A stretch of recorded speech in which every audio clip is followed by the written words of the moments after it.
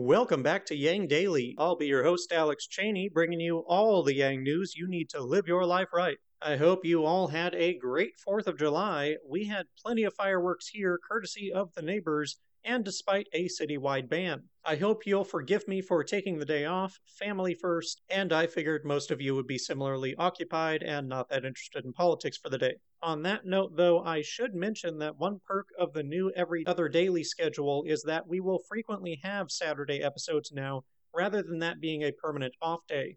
Alright, we've got a lot of UBI, 4-day week, and media news to cover. Let's dig in. Quick shout out to our Tier 3 patrons, Shay Meehan and Nathan Stankowski, as well as all our other patrons. You keep us all informed and engaged. If any of you out there want to join these advocates of humanity first and independent journalism, head on over to patreon.com/yangdaily. It would only take a couple of bucks a month from each listener to keep this podcast and community going and growing into the future. Now on to the news. Last episode, we had apocalyptic lightning storms. Today, we have an oil rig accident lighting the ocean on fire, which Scott aptly likened to a kaiju emergence point. Seriously, check it out in the link. Looks like a volcano. Between the hurricanes, heat waves, lightning storms, and oil geysers, it's starting to feel like the end times daily. Never a better time to live every day as though it may be all of our last, I suppose. Oh, and apparently Canada hit their all-time high temperature of 124 degrees Fahrenheit in Lytton, right around the time the wildfire burned Lytton's main street to the ground. Pay no attention to the climate change behind the curtain. Everything is fine. A new social media study reported by PNAS News provides some numbers in support of the unfortunate phenomenon that we are all too familiar with, the popularity of negativity online. The analysts found that from a sample of almost 3 million social media posts from politicians and news accounts, that the biggest predictor of virality was a post being about the user's outgroup. That is, content which was about a group the user is opposed to, especially those disparaging that outgroup, are most likely to be shared. Positive sentiments decreased the probability of being shared. Great.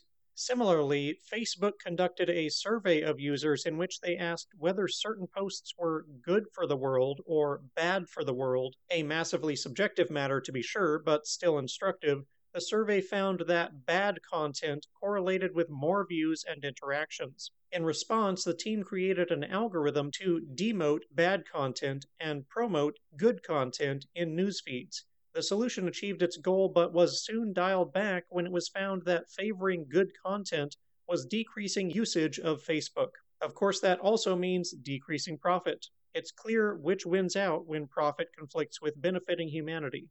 As another example, in the wake of Trump's war on democracy waged with misinformation about the election, Facebook decided to increase the weight of their news ecosystem quality scores. This is an internal scoring system the company applies to news based on the quality of journalism. Supposedly, it favored well-sourced and factually correct outlets like NPR or the Wall Street Journal over less scrupulous ones like Breitbart or Occupy Democrats in the news feeds. If it functioned as advertised, it would be very much what I want to see more of, but it has since been discontinued despite employees' push to make it permanent. The reason for that is likely the same as for that of the good-bad algorithm and of another system called Correct the Record, which retroactively notified users when they share false facts about COVID and directed them to correct information. Many employees wanted to expand this to other forms of misinformation, but this was rejected. According to two people involved in the discussions, it was rejected due to expectations that it would disproportionately impact right-wing users. In other words, Facebook was afraid to correct misinformation because they might be called partisan. Reminds very strongly of Manchin refusing to defend democracy for fear of being partisan. To be clear, a political party embracing misinformation as their platform does not justify abandoning reality. Facebook's integrity executive claims that the decision was more to do with the tool being less effective than hoped for, though that doesn't really explain why it would be removed. The obvious answer is usually the correct one. In this case, whatever harms the bottom line has gotta go. Having economic incentives aligned with social media sharing, which is in turn aligned with negativity and tribalism, it shouldn't be surprising that civilization is eroding around us. This dynamic is contributing strongly to the rabid partisan tribalism which is eroding truth and democracy. Something in this chain needs to change. Disconnecting economic incentives from social media virality would probably be undesirable, not to mention impractical for the general populace, but doing so for media companies themselves seems the reasonable approach. That and regulations to enforce factual accuracy. I also have a confession to make. I had to check that PNAS News was not a joke account. They'll be my go-to source for reproductive science from now on. In UBI news, Santa Fe's City Council have approved a basic income pilot for 100 parents enrolled as students at Santa Fe Community College. The $500,000 program will provide $400 a month for 1 year. Research conducted by the college confirms that money is the primary barrier to graduation, especially for parents who make up about a third of SFCC's student population. The college will encourage eligible students to apply for the program from which participants will be randomly selected. And in much bigger news, the G20, more or less the world's 20 largest economies, put together a group called the Think 20 to produce practical policy proposals for G20 decision makers. Guess which policy they recommended? They have called on world leaders to implement what they call a global citizen income to tackle poverty and unemployment.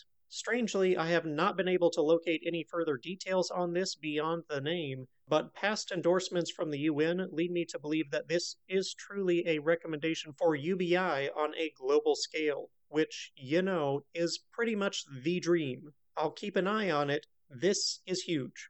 In other economic news, Iceland recently concluded the world's largest and longest 4-day week trials running from 2015 to 2019, with over 2,500 workers reducing work hours with no reduction in pay. As usual, the result for all participating was equal or increased weekly productivity for the businesses and improved health and morale for workers. Involved workplaces included offices, play schools, hospitals, and social services. The trials came after pressure from trade unions and civil society groups and are now leading to permanent changes. An estimated 86% of Iceland's entire workforce now have reduced hours or flexibility within their contracts to do so. The trials were designed to be revenue neutral for the government. This is the biggest proof yet that much of the workforce can gain 50% more free time while benefiting employers as well. Employees get more time to live freely, and employers get happier, healthier employees, equal or better productivity and quality of work, and a huge edge over competitors in the labor market. There is no reason not to do this in all countries. Enlighten your political representatives, employers, and fellow employees to the facts. This is a win for everybody. It's time to live a bit more civilized.